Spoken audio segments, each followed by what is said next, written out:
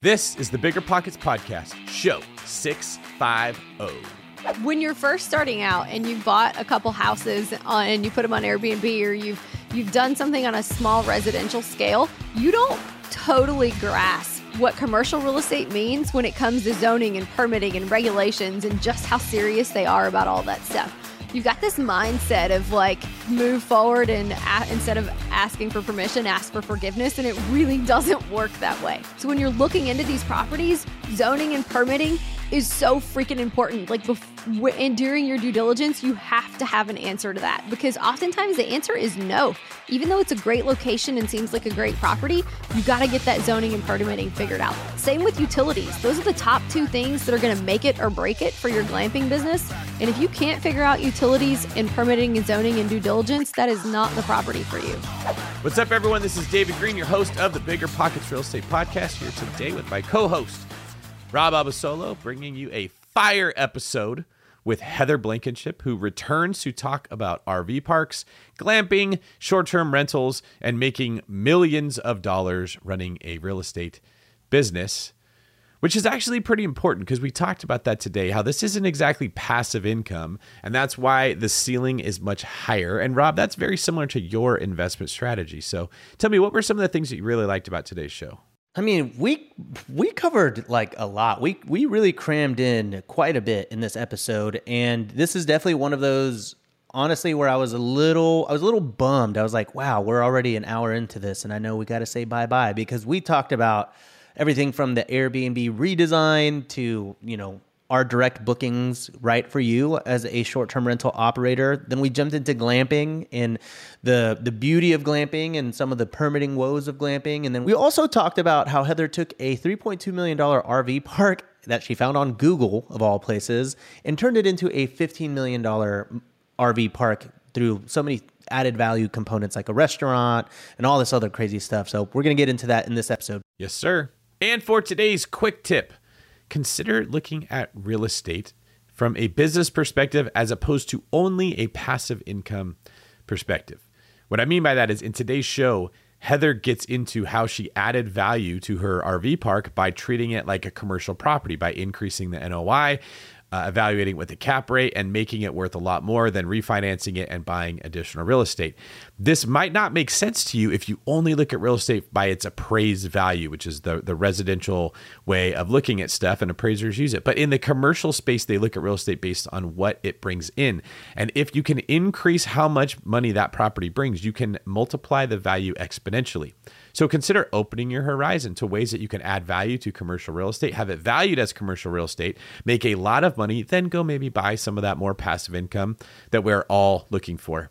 Whenever I used to travel, I would get that creeping feeling that I locked my back door. How do I know my property is going to be safe while I'm away? But not anymore, thanks to Simply Safe Home Security. I'm about to go on a 3-week trip to Copenhagen, but am I tripping about my trip? Nope. With award-winning security and peace of mind from Simply Safe, I don't need to worry. Simply Safe is a super amazing alarm system that I actually installed in my house myself personally in less than 30 minutes. And there's so much peace of mind knowing that there's something in place to protect my homes, my goods, and my John Mayer shrine. Simply Safe systems have high-tech sensors that detect break-ins, fires, and floods, indoor and outdoor cameras to keep watch night and day, 24/7 professional monitoring at less than $1 a day. Plus, Simply Safe professional monitoring agents can even help stop crime in real time by speaking to intruders through the wireless indoor camera.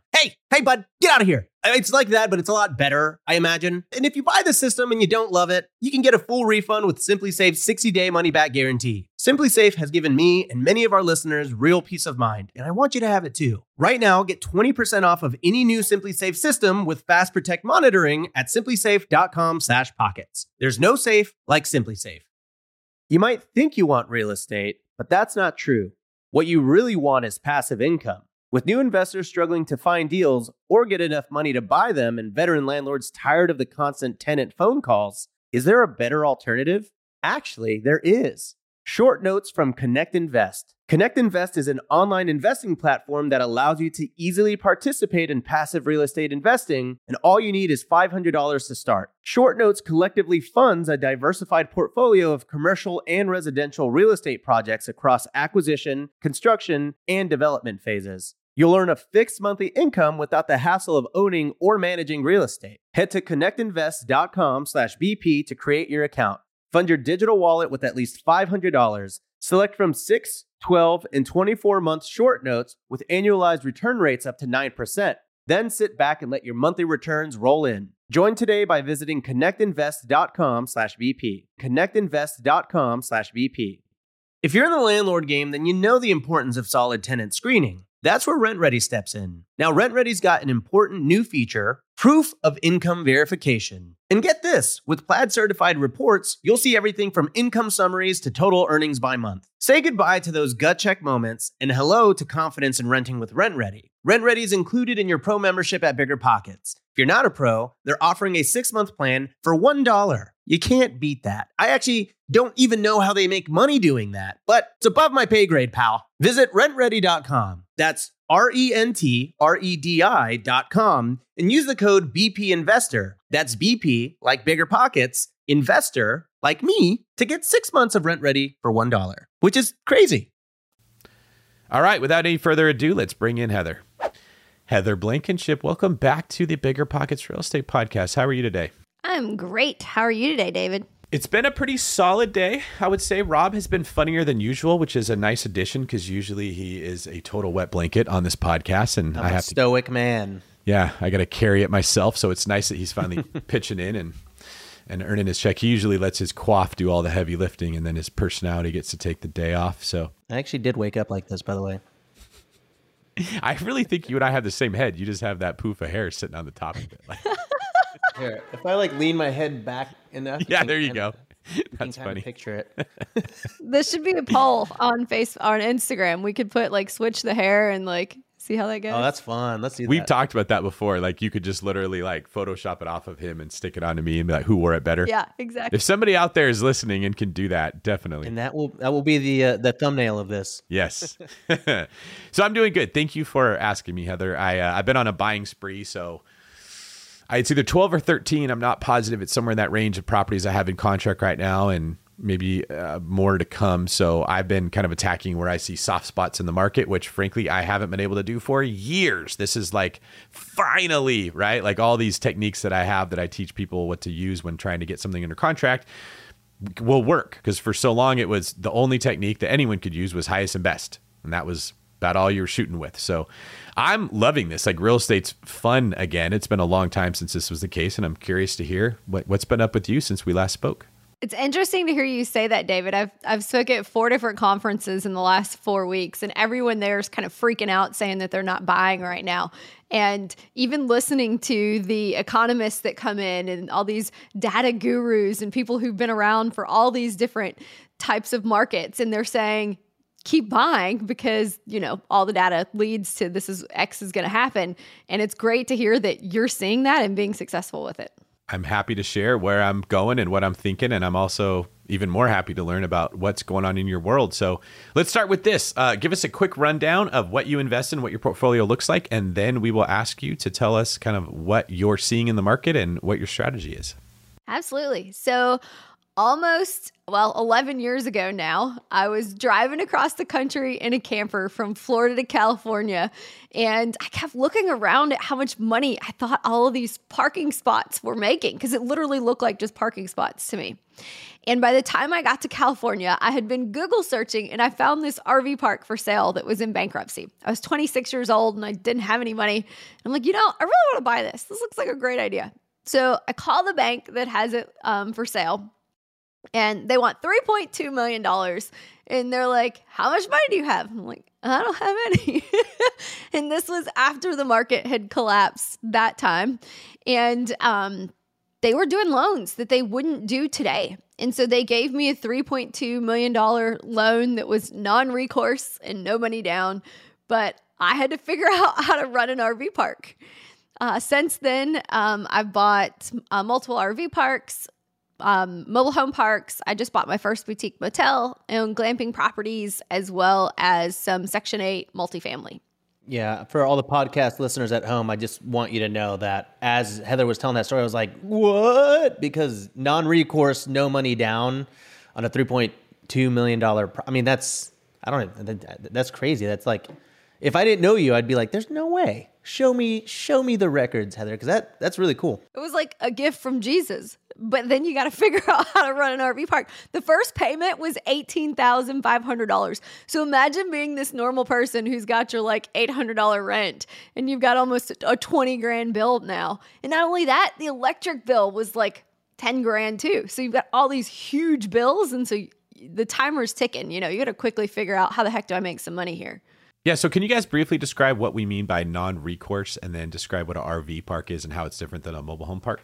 Yeah, so non-recourse, to give you an example for your single family home, would be if you all of a sudden just stop paying your bills, you could just give the property back to the bank instead of having some form of repercussion like filing for bankruptcy or having that on your record. With that non-recourse, you could literally just give the property back and have no repercussion. There we go. Yeah, those seem to be pretty tough to find these days because we're launching our fund right now and we've worked through a lot of lenders, and I mean they're all recourse debt. So anything that I end up going forward with, I'm signing my name to it, which I'm happy to do. But the whole non-recourse world is so fascinating to me just because I don't ever actually see it. Yeah, the only non-recourse that I see now is when you put tons of money down. If you're willing to put 40, 50% down, they'll give you a non-recourse loan. Why wouldn't they? There's, their risk is so much lower, but I only see that when you're putting a ton of money down.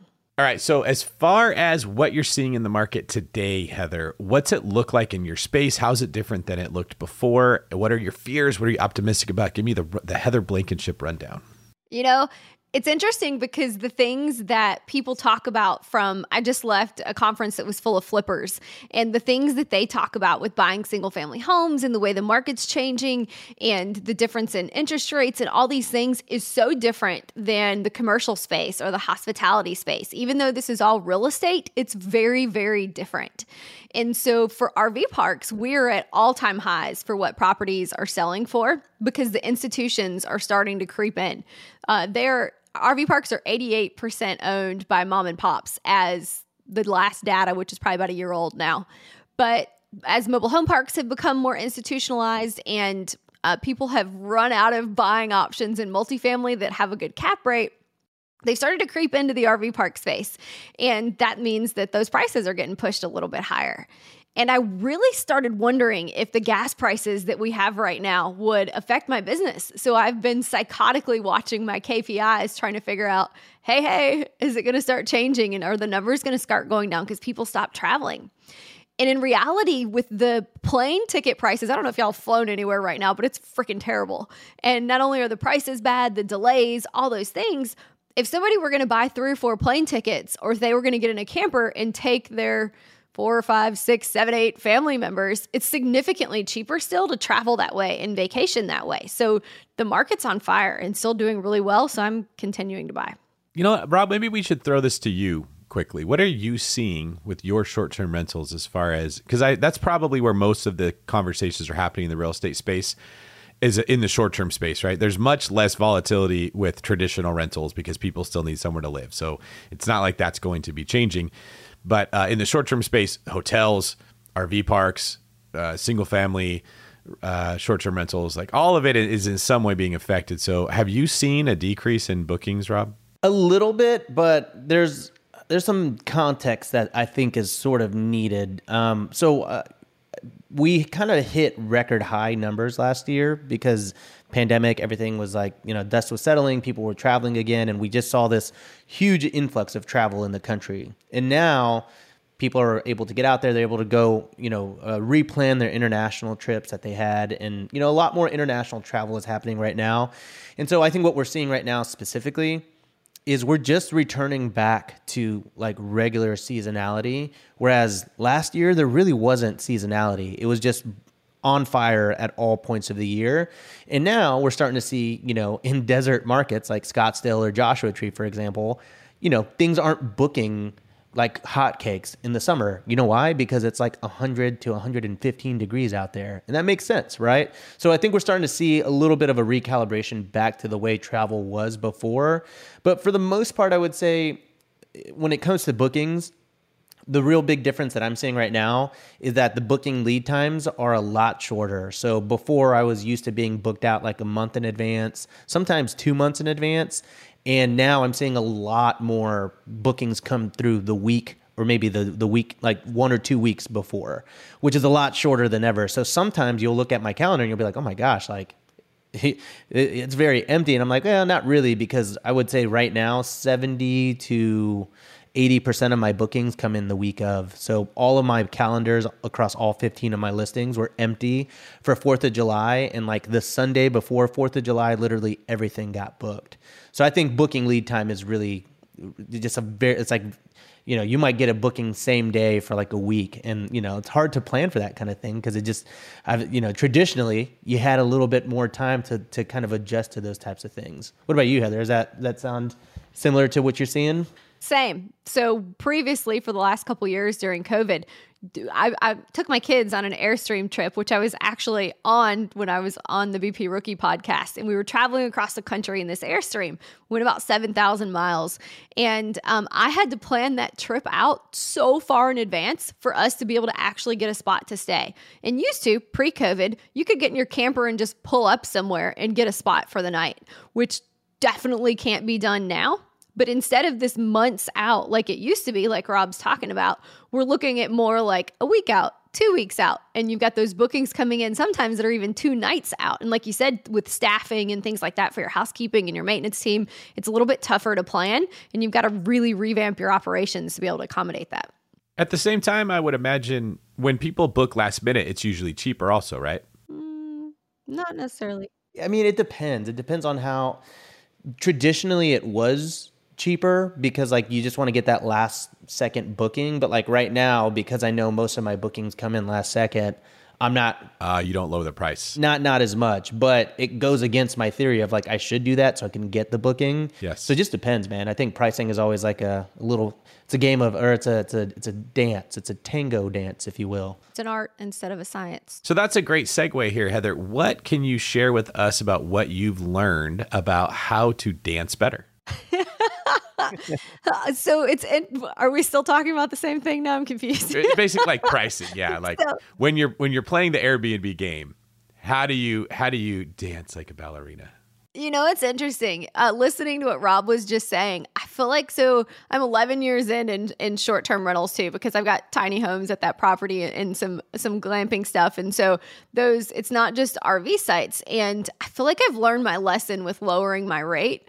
And those people that you get, this sounds terrible, but the types of guests that you get when you get that rate too low, they destroy everything. They're overly demanding. They still write a bad review. And you're really wishing that you wouldn't have taken the extra $150 or whatever it is just to get that night booked because you've just shot yourself in the foot. Mm-hmm. That's right. Yeah, it's something I talk about all the time. Well, first of all, I'm like very anti-discount on Airbnb. A lot of the times, like when someone asks me for a discount, I'll usually respond with like, no thanks. But some people will come in and, you know, if it's like $800 a night, they'll say like, yeah, well, do you think you could take like $100 a night? And I'm just like, I'll let my auto inquiry like answer that. And I'm not even gonna get to it because there's sort of this fine line on pricing where you do want to secure the booking, but at a certain point, it just doesn't really make sense. Like for example, David, our Scottsdale property in the peak season, we're going to be booking for $1,700 to $2,200 a night, maybe up to $3,000 a night, like for really, really great holiday weekends and everything. But right now it's the slow season. So we're taking anywhere from like $700 to $1,000 a night, but we would never want to price that at like $400 a night because that just brings in the wrong kind of crowd, right? If it can sleep 16 people, they're like, oh, sweet, a cheap place for $400 a night. $10 each. Yeah, exactly. Yeah. Yeah. And it's never really going to pan out for us. So there is a little bit of a, you know, what is the best price? What's the best lowest price point for my property that will bring in my target market? And as soon as you start shifting target markets that are actually starting to book your place, that's where you can start getting in trouble, I think. Yeah, it's interesting also to see how Airbnb changed their platform a couple months ago, which was the first time ever, which is significantly pushing these unique experiences that both you and I have, Rob. And it's been interesting to see how that's affected bookings and how much more attention you need to pay to your design and your location and all of those things when we're talking about what your occupancy looks like. Oh, yeah. Yeah, for sure. I just did a whole video on the Airbnb redesign. And, a lot of mixed feelings here because a lot of hosts feel that Airbnb, the way they redesign their website is leaving them unbooked. And I wouldn't necessarily all put it on Airbnb, but they've certainly made it a point to make it very clear they're looking for aesthetically pleasing, very visceral, kind of like, ooh, I want this type of experiences. And so they're starting to really push a lot of these more beautiful Airbnbs through the different categories at the top of their website. And these categories can range anywhere from tiny houses, lakefront properties, ski properties, cabins, design-focused architectural. Like they have, I think, like 20 or 30 different sections. And it's really kind of pushing a new kind of experience, I think, for a lot of the people that are going to the Airbnb website.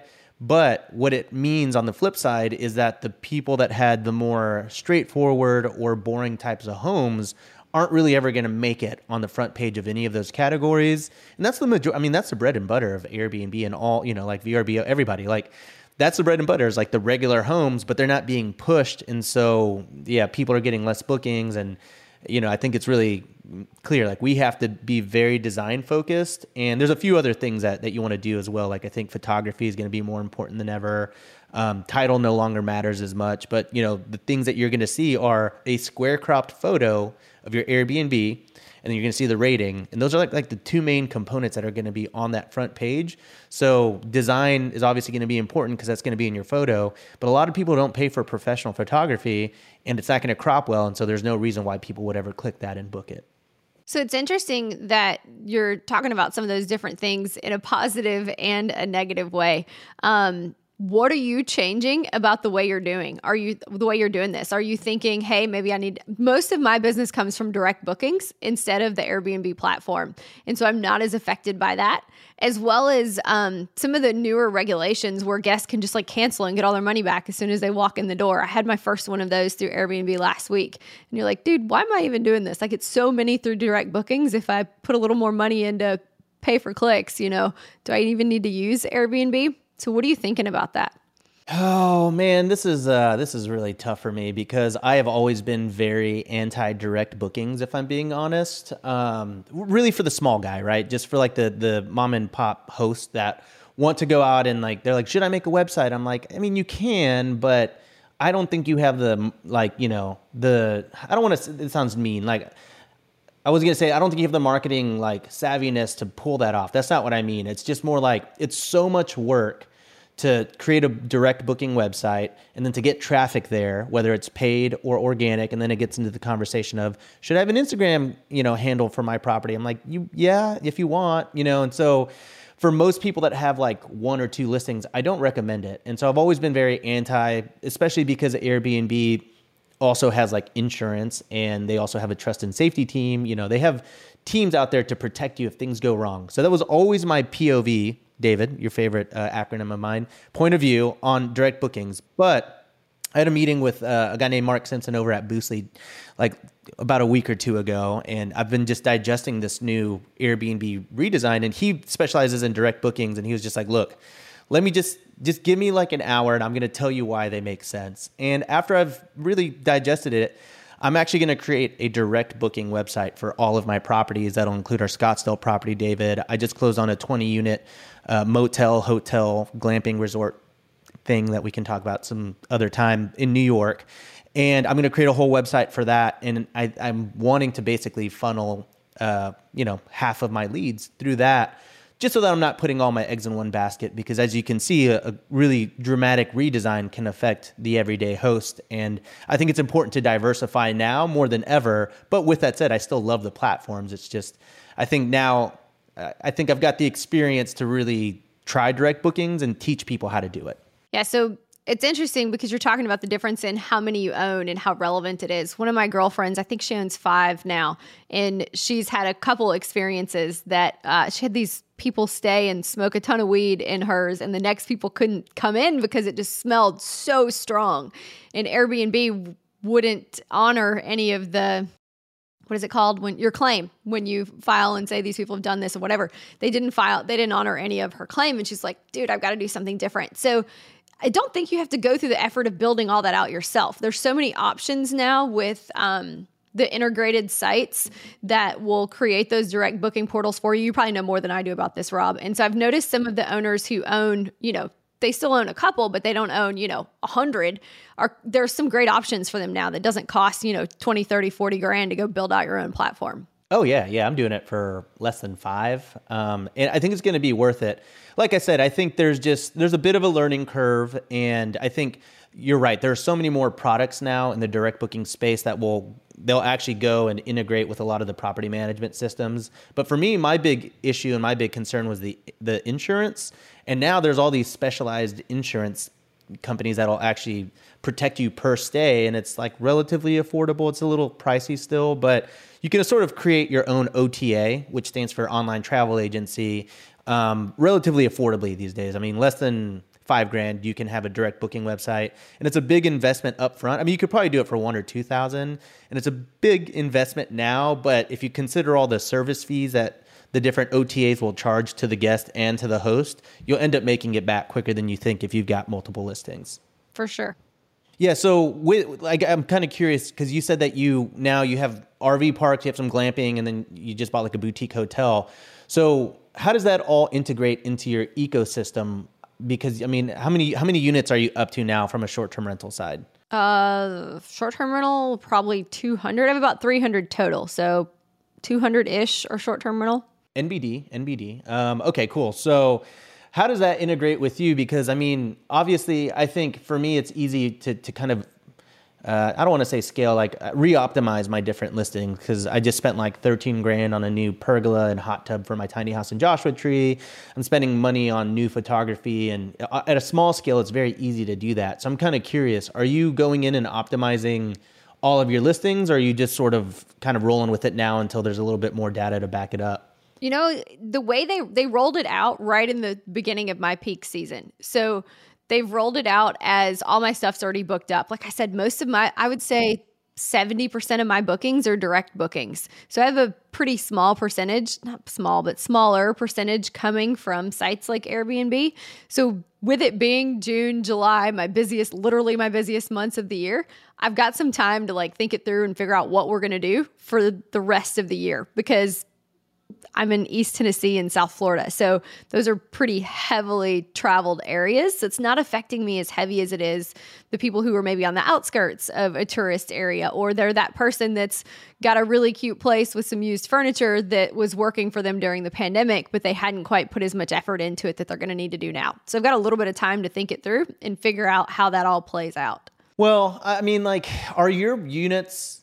At what point do your units sort of, because I know you said you have direct booking websites, but at what point do the 200-300 units get rolled up into like the Blankenship, .com, website that basically hosts all of them? Because you're at scale. I mean, most people, we talk about scaling all the time. You're there. You've scaled, you've done it. 200 to 300 units. That's like insane. Congratulations. But now do you have to have that conversation with yourself where you got to have to, wean off of all of the different platforms and just create the one, like your respective avant stays, if you will? Yes. And so we've been trying to come up with what the name of that's going to be. When I bought the motel in South Florida, that's literally my first thought. I'm like, okay, it's time to come up with like a overarching name. And then you've got like each location has its own name that's at that location. So that's a whole new marketing engine, right? Building that out, branding it all. So we started doing that. My team did.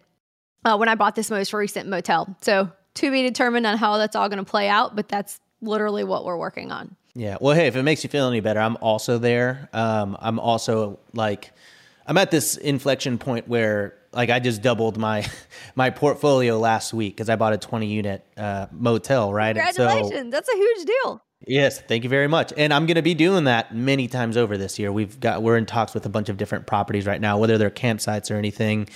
And I'm at that point where I'm like, man, I think it's time to create like the raw built branded portfolio, if you will. But it's tough because, creating a name is like, this is actually what I'm good at. I am a creative copywriter by trade, but it's like a little nerve wracking because it's like whatever name I go with, that's it. That's the final one.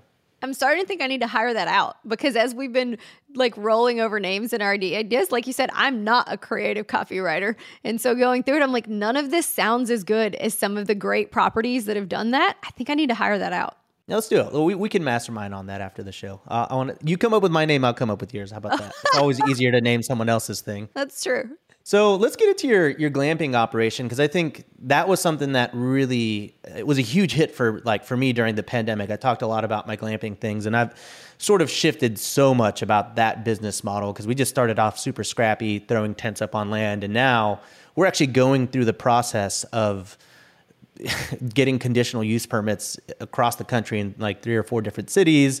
We're looking to have about like 90 to 100 tent/unit/dome/tree houses in the next like year and a half. I know you've kind of gone through some things with permitting your glamping operations. I want to kind of talk about like, where is that right now?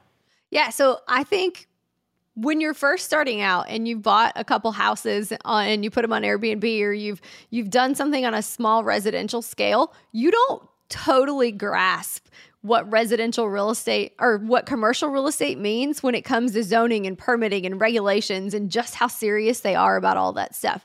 You've got this mindset of like move forward and instead of asking for permission, ask for forgiveness. And it really doesn't work that way. No. And if you try to make it work that way, you are going to lose a ton of money. So when you're looking into these properties, zoning and permitting is so freaking important. Like and during your due diligence, you have to have an answer to that because oftentimes the answer is no. Even though it's a great location and seems like a great property, you got to get that zoning and permitting figured out. Same with utilities. Those are the top 2 things that are going to make it or break it for your glamping business. And if you can't figure out utilities and permitting and zoning and due diligence, that is not the property for you. Yeah, I think I remember you told me a story where you built some decks and then you had to hire someone to crane the decks out of the spot that they were in or something like that? Yes. We built, so most glamping tents go on some sort of platform. A lot of times they come like without a bottom. So you're building that kind of platform that you're putting them on top of. And we spaced them the same way that you space a campsite. And so it has a certain requirement. Well, the city, because I put my glamping tents in about 5 years ago. So this was before it was this big craze that everybody was crazy about. And there weren't a lot of things to go off of. Nobody had any regulations. Nobody had any idea what to do with them. And so they were trying to regulate me like you would a house. And so they're like, Heather, these are too close together. You're like, dude, it's not a house. It's a tent. And so they literally made me move them over just a couple feet, which would have cost me tens of thousands of dollars to rebuild those decks and things like that. So I finally found a contractor that was willing to bring a crane in, pick up the decks, move them as one, and reset them like all in a day. It was a crazy operation to move that. So do not ask for forgiveness. You need to get that permission first. Yeah, it works sometimes, but I think if you're trying to go at scale, it's not really going to work. And that's sort of why we stopped doing a lot of glamping things, right? We've paused to do it the right way. Because like I said, when we did it the first time, it really wasn't like a big deal. Like we were just doing it on land. We were in talks with the county. We were trying to retroactively permit. And they were working with us and they gave us the whole step by step to do it. And what happened was everybody started copying that blueprint and they're like, oh, we're going to do it. And so then the county took notice and then they put more stringent regulations on there. And so we were just like, okay, let's just start fresh. We're going to go buy a piece of land. We bought like 32 acres and we had to work with the civil engineering firm. We had to work with civil engineers, soil scientists, structural engineers, geotechnical. Tens of thousands of dollars, right? Tens of thousands. That you haven't budgeted for or know that you're going to spend. Right. Yeah. About 50,000 is probably what it'll cost to do this for us. But the thing is, once you start going from what a lot of people don't realize with glamping, because it's a really great like niche, is you can make a lot of money. However, if it's not permitted, you can't sell that as a business. So no one will really buy that from you. But if you get it permitted, you have a conditional use permit or special use permit, and you have, 40, 50, 60 on a site, you can assign a cap rate to that and actually sell that off. And then it becomes a very profitable business. So we decommissioned a lot of our stuff, and now we're working on getting like the 90 to 100 that I was talking about. And then now it's getting fun. Now it's getting to the point where I'm like, okay, I've broken my knowledge gap. And like, I feel like every day I become a lot more enlightened into like how to actually run a successful glamping business.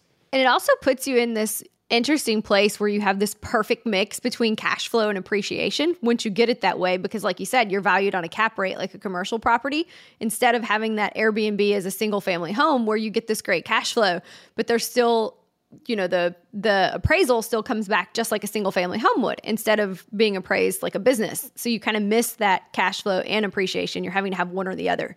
And so the kind of RV parks and glamping gives you this perfect mix between the two. Yeah, and we haven't defined glamping. I always assume most people know what it is, but just so that anyone at home that may not know, glamping is basically glamorous camping. It's an elevated camping experience.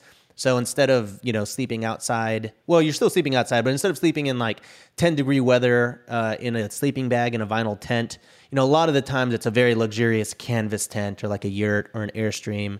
And a lot of the times it's like on a memory foam mattress and that kind of thing. And people are willing to pay a much higher premium for this. Typically, camping, you might rent a spot out anywhere from $10 to $50 a night just for land. And with glamping, you can charge anywhere from like $100 to, I've seen it up to $500 a night if you do it correctly. And so I'm kind of curious, with your current operation now, how do your amenities differ on a glamp site versus any of your typical short-term rental properties? Yeah, so the glamp sites, one of the big differences is how much attention you're paying to your outdoor space, because you have such a small space inside those glamping tents or whatever the tiny homes or the tree houses, all the different things that you mentioned. It's such a small space. So that outdoor space is truly an extension of that. So you need to have this really great photography for that outdoor space. And it really needs to be Instagrammable and something that's usable, because a lot of times you see these great spaces on Airbnb that look like, oh, that's going to be so cool. But when you get there, it's not that usable. It's so important that it's something that's actually comfortable and usable and functional, because they've got such a small space on the inside. Yeah, that for me, my tiny house in Joshua Tree, it's 300 square feet. It feels bigger, but if 4 people are in there, there's still 4 people in a 300 square foot home. And so I just spent about $12,000 or $13,000 on a pergola and a hot tub, because I wanted people to be able to hang out outside. And then for all of our glamping things, like we have a 32-foot Airstream. We built a 32-foot deck with a pergola over it, and it gives people a chance to not hang out inside of a stuffy Airstream when it's 100 degrees outside. It can get pretty hot in these things, and a lot of the times they don't have AC. Do any of yours have AC? They all have AC. That was one of the biggest things I learned when I went and stayed at one of Under Canvas's properties. And that's when I was like, I'm definitely not a camper, and I'm starting to question whether or not I'm a glamper if they're not giving me heat and air. That one was even in the middle of the night. You had to wake up and put another log on the fire. Otherwise, you were going to freeze to death. So all of mine have mini splits for air conditioning for heat and air, because I want them to be able to be used for as many months of the year as possible. And so I've noticed that adding heat and air is one of the major keys to that. Yeah, we do heat. We do like wood burning stoves a lot of the time. We haven't done the mini split thing, but in our once we get the conditional use permit, it'll make a lot more sense for us to invest more heavily into the utility side of things.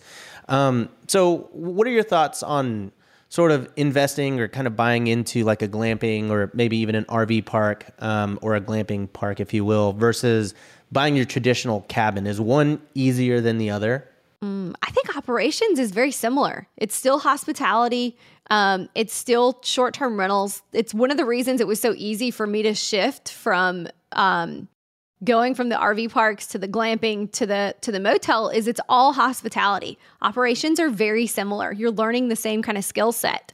And with that, you're just buying a cabin or a large cabin or something like that in a tourist town. It's still very similar in operations. It's just scaled up a little bit. I also think it gives you this, economies of scale, and it allows you to hire your own cleaners, your own maintenance people, instead of having to contract those out or using somebody who kind of runs their own business. And it makes it a lot easier to operate when you have your own employees instead of contracting those people out. And you also get them at a significantly less price than you do if they're running their own business. Yeah, sure. So are you hiring? I mean, because I think with the tough thing with glamping a lot of the times is that it's sort of out there, right? It's like many times, maybe it could be up to an hour and a half outside of a city. So on that front, is it harder to hire what I call the Airbnb Avengers, your dream team of cleaners and handymen and pest control and all that stuff? I think it can be. Even though glamping isn't RV parks, I'm still using for that type of thing. If it's something that's out and not in an area that's easy to hire people, I'm still using that kind of work camper method. Do you use work campers or know what work campers are? What's that? So work campers are this huge group of people. Their Facebook groups have like 30, 40, 50,000 people in them. There's a couple different Facebook groups where you can hire them through. And they're people who they call themselves full-timers, and they live in their RVs and they travel around the country and they work at different RV parks. Some of them do it in exchange for their living arrangements. So they live for free, which isn't totally legal. So make sure you've done that the legal way.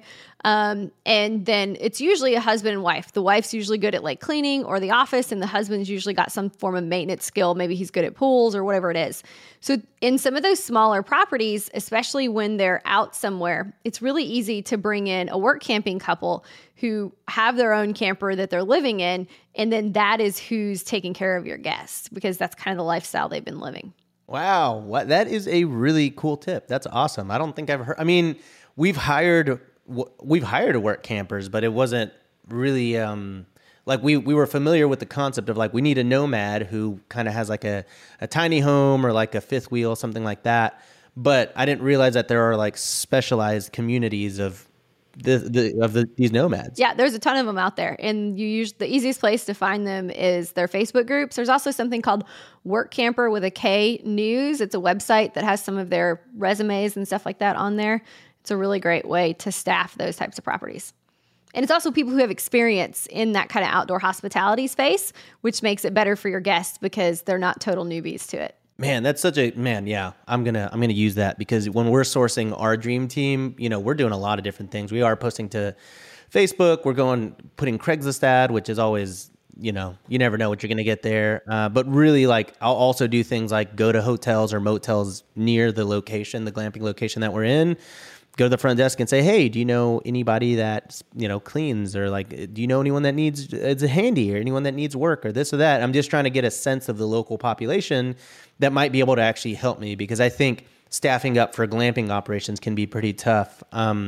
Is that the same type of, did you say you hire the work campers for your RV parks as well? Yeah, I'm trying to figure out how I could incorporate them into the motel stuff, because it's been such a great way to staff people. And they come with these unique skills, because most of them, this is their second or third career. So, you get people who've been like, a builder some before in their lifetime, or maybe they were previously an accountant, or they've had these previous lives that they've now decided to walk away from. Maybe they've retired, or they just kind of got sick of the hustle. And so you get these unique skills when you're going through it, and it ends up being really good for your business. The turnover rate is higher, because if you do something they don't like, they've got their home outside and they're kind of got this gypsy mentality. They're just going to drive away. But it's been a really great way to staff. Yeah, we ran into that one time. We had a guy, we found him on Craigslist. He was great. He was super handy, but he just, he was living in like 10-degree weather in Arizona, and so he was always a little feisty with us. And we're like, well, you don't like, let's plan to, like, how do we transition you out if you don't want to do this? He's like, no, I want it. I just want you to know that I'm, like, it's cold out here and this and that. And we did everything we could to accommodate him, but we were always like, it felt like we were walking on eggshells, because we don't want to make him mad, or didn't want him to feel like we didn't care about him, and then him leave, and then leave the job kind of, unfinished and everything like that. But in the end, it ended up working out, and like we just ended up putting him in a hotel. So he actually ended up being a work hoteler, I guess.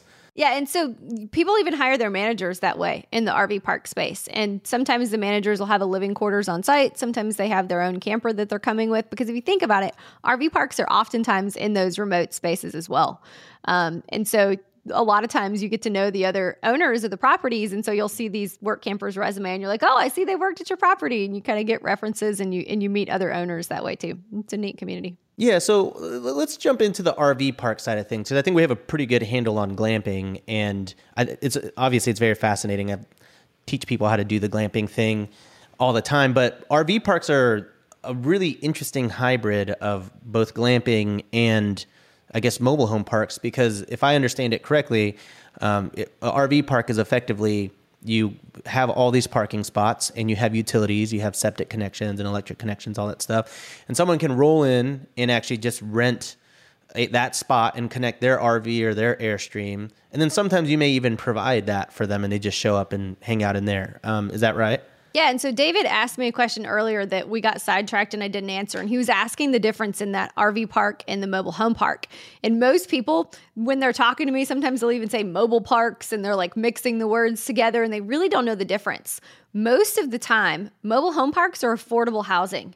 And RV parks like we're talking about are, outdoor hospitality. These are like resorts. They've got like 10 different streams of revenue. So it's very different than being on vacation versus affordable housing. That doesn't mean that there aren't RV parks that people live in and are affordable housing, but that is a very different type of property. There's about 5 different types of RV parks that are all function very differently. And what you and I are talking about, those are those short-term parks.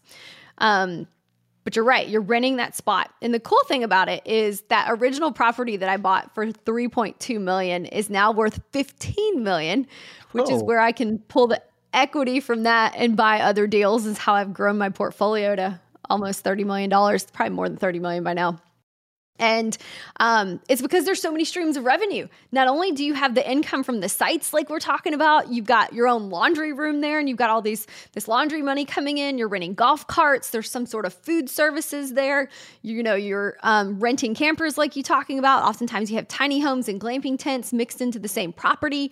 The store at that original property brings in $250,000 a year. So there's all these different streams of revenue that, like you talked about, you then sell on a cap rate because you now have this functioning commercial business, and they're really great options for cash flow and appreciation. Whoa. So that $250,000 alone from the store has already increased the actual value of your park significantly, I'd imagine. Yeah, and it's also interesting. Every time I want to put something new in at the property, because these properties, they have pools, some of them have full-fledged water parks, they have bathhouses and all these different amenities that cost money.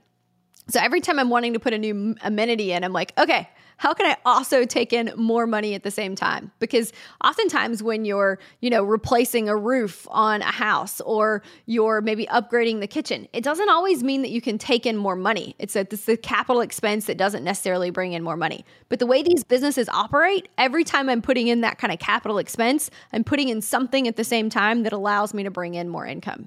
Wow. Okay. So just walk us how this works, because I know that they rent the space, but give us an example of like a pretty average RV park, and then like what a spot will rent out for, and then maybe like the occupancy.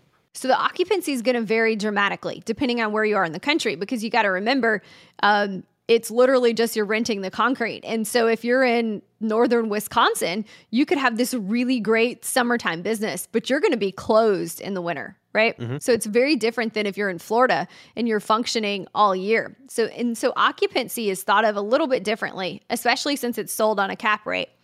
Occupancy, somebody will tell you, they're like, oh, we run at 80% occupancy, but they're only open 5 months of a year. So we think of it differently than we would think of it as an Airbnb host who's thinking of your entire 12 months. So occupancy is also based on the season that you're running it.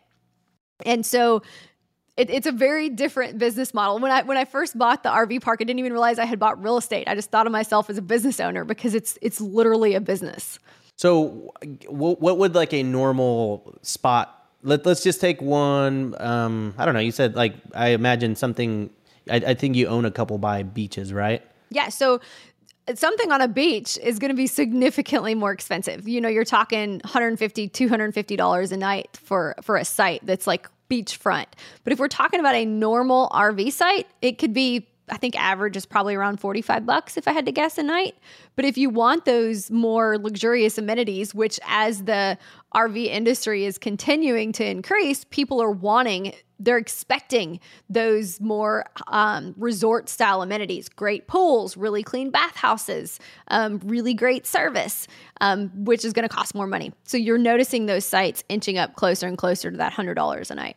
Wow, that's pretty nuts because if you think about it, like a lot of beachfront Airbnbs, you know, not necessarily beachfront, but things that are like 1, 2, 3 blocks away, depending on the size of them, they can cost anywhere from like $300 a night all the way up to like $1,500 a night, just depending on how luxury. But that's like one house. And so if you've got an RV park that has 10, 20, 30 spots on it and you're charging $150 a night, that adds up pretty quickly, I'd imagine, right? It does. And so that original RV park that I bought has 133 sites. So that was why the learning curve we were talking about earlier was so extreme, because I essentially got 133 Airbnbs all in one day. And I had to figure out how to run that. That property has like 500 people at it at any given time. So it is a full-fledged operation. It is not passive income. Right. That's amazing. Wow. So that was your first deal. Most people start off with like, you know, maybe a rehab or a burr, or like just one short-term rental. You walked into 133. So what about the maintenance on something like this? Are RV parks, because I mean, I'm sure it's not all, you know, rainbows and butterflies. Like from a maintenance standpoint, are there really giant costs here, like maybe repouring concrete or fixing septic or anything like that? So it depends on how you buy it. So I personally buy distressed properties and then remodel all of that. But if you've got an existing property, it's kind of like the glamping stuff we talked about. You really want to pay attention to those utilities and buy it when you're buying it. Ideally, you're getting city water and city sewer. I mean, that's like the grand idea of what you want to buy. But you would buy something with a well and septic if all the inspections went really well. But you can get into some really crazy stuff like lift stations and wastewater treatment plants and lagoons and all these crazy things that if you bought something with that and it broke, you know, you're looking at like $500,000 to fix that. So you could really mess yourself up if you buy something with some of those intricate utilities that are more complicated. Yeah, but one of the things that I found with the RV parks that we're starting to experiment a little bit more is the RV parks typically have the entitlements that would allow you to do like glamping type of things or adding Airstreams, because for you, you're renting a spot, right? So people will pay you $150, $200 for that spot. Is it feasible for you to go in and maybe add like 5, 6, 7, 8, 9, 10 super luxury Airstreams and then rent those out for, say, $400 a night? 100%. And I do that. I was talking about going on the trip with my kids earlier. I was ready to leave my son in the desert like halfway through that trip. And so that Airstream is now on a site at my property in Pigeon Forge. And like you're saying, it rents for a couple $100 a night on that site, to the point where it's so booked. I just bought a new bus. The kids and I are going on another trip. And I heard you, the way you were going at it earlier, you were talking a little bit about it, like maybe the RVing side of it is an affordable thing. So for some people, it is an affordable thing. They bought their $10,000, $15,000, $20,000 camper and they're looking for this affordable vacation. But there's also people with multi-million-dollar buses, and they literally just enjoy this lifestyle. Now, I didn't buy a multi-million-dollar bus. I bought like a $400,000 bus, but it's still not a affordable vacation. It's a lifestyle. Wow. Yeah, we're getting into this model a lot, because if you just go and buy a raw piece of land, which I've done, and then I'm sure you're probably in the same boat, and you're trying to get the entitlements, right? So you're trying to get your permits, your special use permits, rezoning, all that kind of stuff. It can take 6 to 24 months to get that years. done. Most people, you hear it takes years. And the interesting thing with when we're talking about tiny homes specifically is there's something called RVIA. And if the tiny home is RVIA certified, you don't need any extra permits. You don't need any extra zoning. Those are already properly zoned and certified to be at the RV park. And there's a lot of companies that specialize in those RVIA certified tiny homes, and they're great. And you literally just buy them and wheel them in and hook them up. So much easier than going through that entitlement process. Exactly. And that's why people send us camping resorts and, that like RV parks, sometimes mobile home parks. Those are a little bit tougher to retroactively turn into the glamping stuff. And they're worth so much with that zoning, because that's a whole nother conversation on why you wouldn't want to change a mobile home park zoning. But oh, right. Yeah. So when we get sent those, a lot of people look at a camping site and they're like, oh, it's camping. It's like $50 a night, blah, blah, blah. And we're like, no, it's very valuable, because if you can go in, re-landscape, get the utilities up, and basically replace all the camping sites with glamping sites, you've now got a multi-million-dollar operation. But those deals are hard to find. But it does save you a lot of time, and it makes raising money for those types of projects a little easier too. I've noticed that you can buy the smaller, kind of outdated mom and pop properties and do that with them much easier than you can buy some of the large ones, because the institutions that go in and buy those larger ones are significantly more competitive when they're selling them. And those smaller ones are too small for the institutions to be interested in. So it's easy to purchase those 20, 30 site RV parks and convert them to glamping than it is when you look at some of the bigger ones. Yeah, for sure. Well, I mean, oh man, I could talk about, glamping is one of my favorite niches in all of real estate. So if you guys have any cool camping spots or RV parks, please send me a message on the Bigger Pockets website. Just kidding. Whenever I used to travel, I would get that creeping feeling that I lock my back door. How do I know my property is going to be safe while I'm away? But not anymore, thanks to Simply Safe Home Security. I'm about to go on a 3-week trip to Copenhagen, but am I tripping about my trip? Nope. With award-winning security and peace of mind from Simply Safe, I don't need to worry. Simply Safe is a super amazing alarm system that I actually installed in my house myself personally in less than 30 minutes. And there's so much peace of mind knowing that there's something in place to protect my homes, my goods, and my John Mayer shrine. Simply Safe systems have high-tech sensors that detect break-ins, fires, and floods, indoor and outdoor cameras to keep watch night and day, 24/7 professional monitoring at less than $1 a day. Plus, Simply Safe professional monitoring agents can even help stop crime in real time by speaking to intruders through the wireless indoor camera. Hey, bud, get out of here. It's like that, but it's a lot better, I imagine. And if you buy the system and you don't love it, you can get a full refund with Simply Safe's 60-day money-back guarantee. Simply Safe has given me and many of our listeners real peace of mind, and I want you to have it too. Right now, get 20% off of any new Simply Safe system with Fast Protect monitoring at simplysafe.com/pockets. There's no safe like Simply Safe.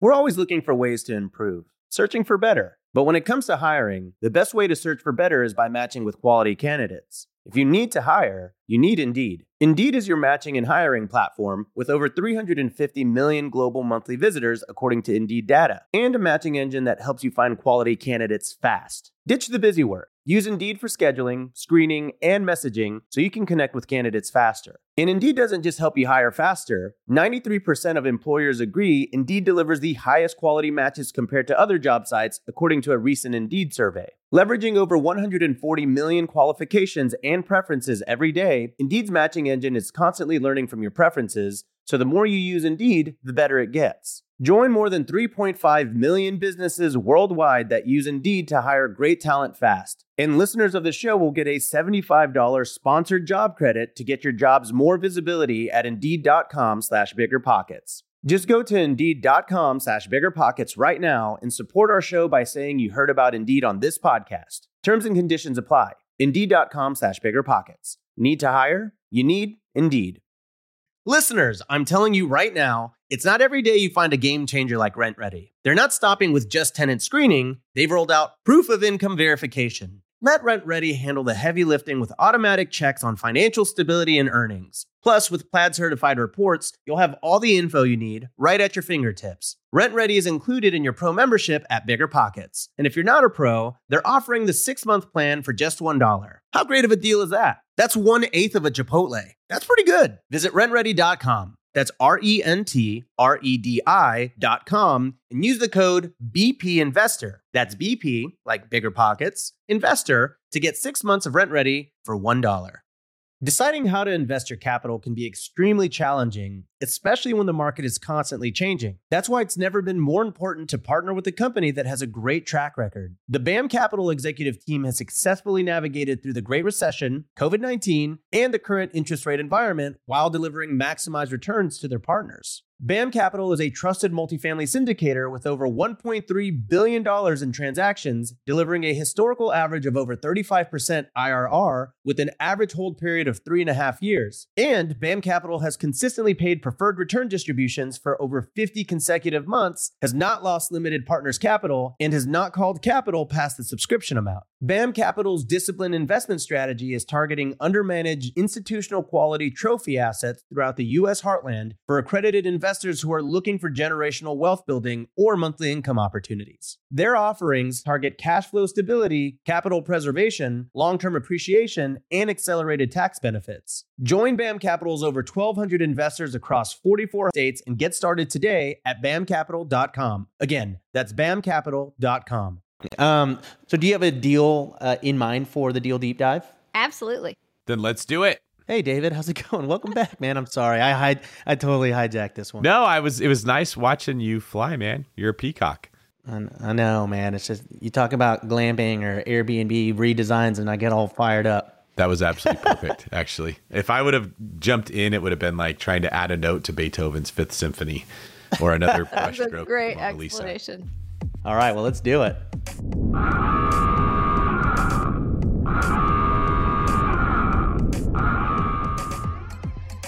All right, in this segment of the show, we are going to fire questions at you about a particular deal that you've done. Question number 1, what kind of deal is this? It's an RV park. Awesome. And question number 2, how did you find the RV park? From a Google search. Wow. How much did you pay for it? $3.2 million. And how did you negotiate it? I didn't. I didn't know how to negotiate it.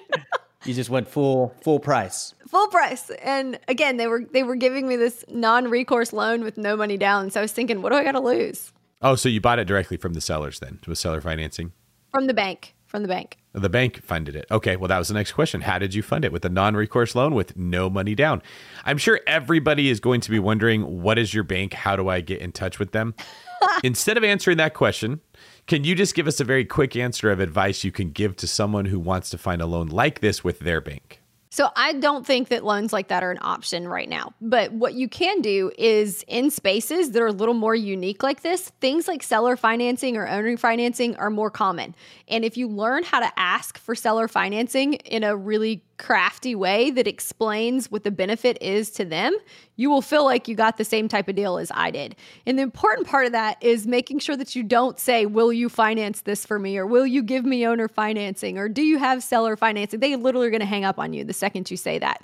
You need to get really creative with the way that you write your offer and spell out what the benefits are to them. How much money are they going to make? Why is this a good deal for them and during their tax purposes? And all these different things. And the way you present that really increases your odds. Great point. That's really solid advice. Yeah. Because, when I was getting started, I was always like, will you seller finance? But you got to develop the rapport before you ask them to marry you, right? So 100%. What did you do with the deal? So when I got there were 100 people living there with refrigerators and mailboxes outside, and they were paying $300 a month, and that included all of their utilities. So there was no version of like that making money. And so all of the haters on Instagram and TikTok are always giving me a hard time because they're like, you made 100 people homeless. And these people aren't homeless. They live in a camper, they get in it, they drive down the road and go live somewhere else, right? They're trying to live in the middle of a tourist town for less than what the utilities cost. And if I hadn't kicked them out, the bank would have, or the government would have, because you can't live there. It doesn't work that way. And so I had to figure out, like, within my first week of being a real estate investor, how the heck do I evict 100 people? So after the 100 people moved on, this was back, like I said, 11 years ago. So people weren't marketing the same way that they are now. It was when things like pay-per-clicks were really getting started and there weren't all these specialists. So I was kind of going through trying to figure it out myself. And I grew my Facebook account because that's what everybody used back then. And really got to figure out how to bring some business into that property. It's always annoying to me when the argument is made a bit because somebody isn't paying for something, or they're paying this like ridiculously low rent, that you're making them homeless. Like, we wouldn't say that about anything else. If you were at a restaurant eating for free and weren't paying, and someone came and said, hey, you can't eat for free anymore, we wouldn't say you're making them starve, right? It's just like you mentioned, they weren't paying what they were supposed to be paying and you were taking over the thing. So throwing around these like really dramatic phrases like making it homeless is what makes real estate investors look bad. But like you said, they just moved on and found a different place to live in. So what was the outcome? So if we fast forward 11 years later, I've added tiny homes, glamping tents, a store, a restaurant, all of these different amenities. And I didn't use my own money for that. I refinanced and pulled the money out of the property in order to do that. And that property is now worth $15 million. It brings in about $2.5 million a year. And RV parks have about a 50% expense ratio. Wow. That is, I'll never get over that. That is really amazing. Congratulations. What lessons did you learn from this deal? What lesson did I not learn? I mean, I even got divorced through this deal. Like, what lesson did I not learn? Had 3 kids. Like, it has been life-changing for me in so many different ways. A lot of the lessons we've shared throughout this episode, talking about, you can't even stuff as simple as a playground. Like, you think of like, you go see these nice, like, commercial grade blue playgrounds. And you're like, oh, that's a couple $1,000. No, you need this extreme permit that takes you forever to get from the city. And that playground's like $50,000. Like, learning the process of how commercial real estate works versus residential has been a major learning curve. I have learned all of those permitting woes that's how you and I met, actually. We all hung out and I was basically crying for an hour about how I couldn't get my freaking septic permit. Yeah. And I also don't know that you can like take a course and learn it because it's different for every deal. You Right. literally have to know to go there and just like keep asking questions and asking questions and asking questions. Yep. That's exactly right. All right. On this deal, Heather, who was the hero on your team? Who's the hero? You know what? I think my lender was my hero for a couple reasons. And he's been my hero a couple different times. First of all, getting the deal, right? That was a huge deal and not something that most people can do. If anybody's read Sam Zell's book, he's one of the largest owners of warehouse space and RV parks and mobile home parks. And he has this book, and in it he says, I was successful because I didn't know I shouldn't have been. I should have never asked for that deal. They should have never given me the loan. I should have never been able to figure it out. I was successful because I didn't know any better. And the hero, if we kind of loop all that back, when I was going through divorce, I thought that I was going to have to sell the deal because my ex-husband owned 20% of it. And I obviously didn't want to be partners with him anymore. And my lender was like, Heather, you have so much equity in this. You could just refinance it, pull some of that equity out, pay him off, and buy a few more deals. That was literally like my light bulb moment of when I went from just being an operator of an RV park to being a real estate investor and truly growing my portfolio and learning how to be financially free and have all that passive income.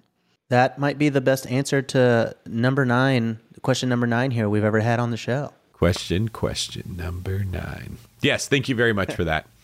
And remember that you too can do more deals with the help of Bigger Pockets tools and resources where you just might find your next hero. Go to biggerpockets.com and look for the nav bar and just look for tools. You'll find them right there. All right, Heather, we're going to move on to the last segment of this amazing show with you, which has definitely not disappointed. It is going to be the Famous Four, and in this segment of the show, we are going to fire questions at you that we ask the same guest every single episode, and I'm curious to hear what your answers will be. Famous Four. Question number 1. What is your favorite real estate book? I was thinking about this, and I feel like all the books that people say are kind of cliche. It's the same thing every time. But one of my favorite books that I recommend to my students is The Gap and the Gain. I think having the skill set of living in that positive mind frame is literally one of the things that makes people successful. Most successful people aren't, yes, exactly that one, David. People aren't like wallowing in their sorrows. They've learned to turn that like pain into their passion and all the things that you hear related to that, to the point to where in The Gap and the Gain, they have you do this exercise where you write down like these positive things from the day and some positive things you're going to do the next day. My kids are 10, 7, and 5, and they each have a notebook on their nightstand, and each night they're writing down 3 great things about their day because I want them to be those positive people who don't have a victim mindset when they grow up. That's awesome. Well, you know what? If it makes you feel any better, I don't think anyone's ever said that while I've been the co-host of the show. So question number 2, favorite business book? I've been reading this book that I'm got one chapter away from finishing right now, and it's called The Ruthless Elimination of Hurry. And it is so freaking good, y'all. It's making me rethink my entire life. Y'all need to read it. Put it on your list. Okay. So what's it called again? The Ruthless Elimination of Hurry. This sounds like something Brandon Turner would have loved. Like, I can just tell from the title of that, he's either read that book or will read it as soon as you mention it. I'm going to have to message him and be like, Brandon. Yeah. He's going to give you an exclamation point back, and he's like, I know, I love it, or something like that, because that's how. For sure. Yeah. Like, I wrote that book. Yeah. Well, after I get through all of David's books, I'm gonna read that book. Question number 3: when you're not out there quintupling the value of your RV parks, what are some of your hobbies? I don't have any hobbies. I love real estate, y'all. And that is like, there's 2 things I'm really passionate about, real estate and then empowering women. And so most of my time that's not with my family is spent either teaching women to be fierce, fabulous, and financially free, or doing real estate, because you can hear me talk about the RV parks and the glamping resorts. They truly make me exciting. I was on a date one time and we were running around this town that I was thinking about buying something in. And I'm literally not even focused on the guy because I'm like thinking about all the different things in the town related to the real estate. Like, it makes me excited. That's my hobby. That's totally fair. In your opinion, what sets apart successful investors from those who give up, fail, or never get started? Honestly think that it is the ability to make decisions quickly. One of the books I was reading was talking about successful, highly successful millionaires, billionaire people. And one of the things about them is they all have this ability to make decisions and really quickly. And if they need to pivot and turn back, they do that instead of taking so long to make the decision. When I was thinking about how I would answer this question, it's really easy to just say, oh, you got to make decisions faster. But from the people in my family that I know who take forever to make decisions, you can't just tell them to make a decision faster. They're not gonna. It's against everything they stand for.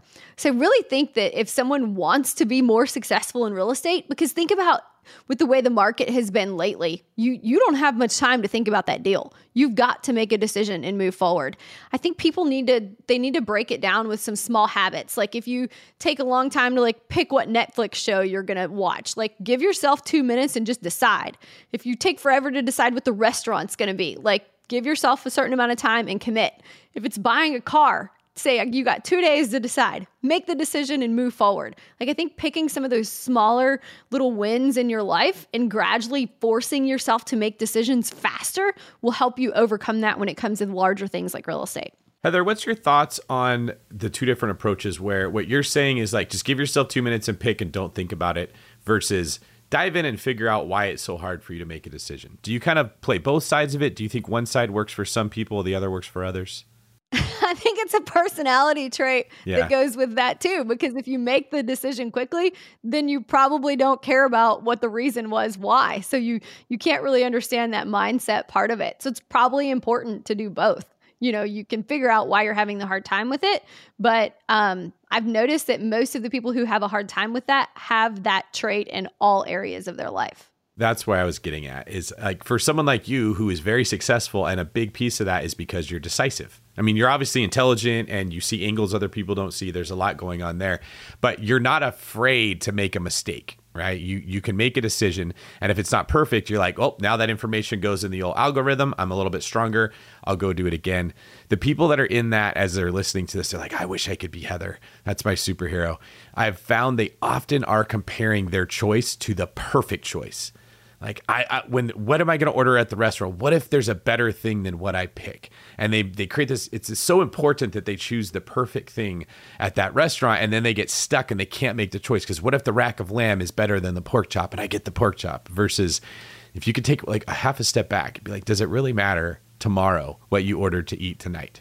Right? Does it have to be the perfect choice? For sure. I never dreamed of owning RV parks. I was not in love with the idea of, oh my God, I've got to have an RV park, or I own a bunch of mobile home parks. Like that is not a sexy asset class to own. But you know what? I can get really excited about those because I chose to commit and get really good at them. And that's literally what it is. You've got to commit and get good at it and appreciate it and not look back. And compare making the choice to not making the choice versus making the choice to the perfect choice that could possibly be made. Well, you know, I feel personally attacked because I do have buyer's remorse every time someone's food comes out at the restaurant. There's never been a time where I thought my wife ordered worse food than I always want what my wife ordered. And I don't want to share whenever she asks me at the restaurant. I'm like, no, I don't want to share. But when her food comes out, I'm like, let's share. Well, why not? Let's do it. Let's do 50-50. It's going to be great. Rob, are you the one dude that takes French fries off the girl's plate? No. I wait for this is also, I feel attacked because my kids leave a lot of food.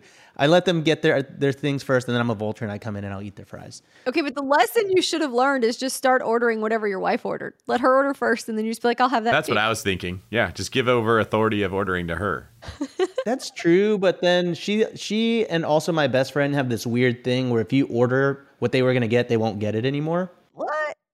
Yeah, Why? I know. And I'm always like, come on, it's fine. Like we're going to both have the Chipotle burrito. It's like not a big deal. This is a wonderful exercise in what it's like with indecisive people. Thank you. As everyone's listening, like, why is this conversation still going on? That highlights Heather's point of like, don't be that person. Make your decision and move on. So, final question, Rob. Why don't you take us out of here? Well, a lot of good knowledge bombs today. Heather, can you tell us where people can find out more about you on the internet? You can find me on Instagram or TikTok at Heather Blankenship X3. Awesome. Yeah, can confirm you have really awesome content. You talk about this stuff all the time. It's always very motivational, inspirational. So go give her a follow. David, what about you? Where can people find you? David Green 24. I don't have Heather's really cool accent, but I still try to make up for that with valuable yet boring content. So go follow me there, or you can find me on YouTube at David Green Real Estate with a name just as boring as the content I make. And you can find me over at Rob Built on YouTube. I've got a small glamping series on there if you want to go check it out. And you can also find me on Instagram at Rob Built as well. Thank you. My last question for each of you. Heather, if someone was to play you in a movie, who do you think it would be? I have no idea. Rob's way better at this than I am. Let him pick. Why don't I do that? Rob, why don't you pick Heather's, and then Heather, you're going to pick Rob's. Oh, okay. Oh, man. Yeah, let's see. I guess for Heather... I feel like it's pretty obvious. Oh, is it? Who do you got? Sandra Bullock in her prime. Oh, I get it. Yeah, because a little twang there. All right, Heather, now you're on the spot. Who's going to play Rob? I'm picking Matthew McConaughey for Rob. Okay. All right. He's got that personality that's a little witty and goes along with Rob's personality. That's nice. Okay, cool. I'll take it. Listen, we all know that Interstellar is my favorite movie, and one of these days I'm going to get David to watch it. So I'll be lobbying on that on the Bigger Pockets podcast until the end of time. You could have a viewing night at BPCon. Ooh, that's a great idea. We'll have that as a panel, and we'll kind of decide, like, we'll have a topic on like how the Interstellar relates to the real estate market of 2022. Exactly. And if you would like to know more about Matthew McConaughey, you can check out him on the Bigger Pockets podcast, episode 413. Nuh-uh. For real? Yes. Absolutely. Did you miss that episode? Yeah. That was 200 episodes ago, Heather. Okay, let's have him back on. Oh my gosh, that'd be crazy. Look at Rob just melting right now at the thought of that. That's the same thing Brandon did. Brandon just melted over Matthew McConaughey. Listen, if we get Matthew McConaughey or John Mayer on the podcast, we'll consider my bucket list completely crossed off. Wow. All right. Heather, any last words before we let you get out of here? I think that solves it. I mean, we need John Mayer and Matthew McConaughey. We got to figure this out.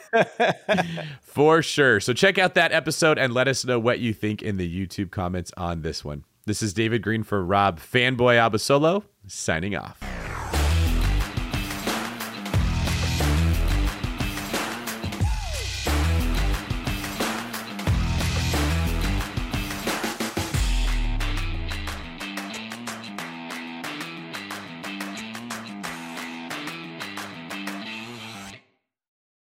There's a reason small multifamily investing is so popular in the Bigger Pockets community. With just a 3.5% down payment, you can own up to 4 different units. Think about it. If you house hack and live in one of the units, you still have 3 different groups of tenants helping you pay down your mortgage every month, 4 kitchens and bathrooms you could renovate to increase your property value, 4 different Airbnbs, medium-term rentals, or other rental strategies that you can try in one property, all in just one transaction. Of course, the question is, where do you find a small multifamily property that you can actually afford? Which market and which deals are best for you? Once you close, how do you manage it, optimize it, keep scaling, and living your life without being tied down to 4 leaky toilets or 4 fussy tenants? All great questions, my friends. All to be answered in the upcoming Small Multifamily Bootcamp with Chris Lopez and Leica Devatha. So if you're serious about growing your portfolio with this highly efficient strategy, head to biggerpockets.com/4, FOUR, today and join us in the Small Multifamily Bootcamp.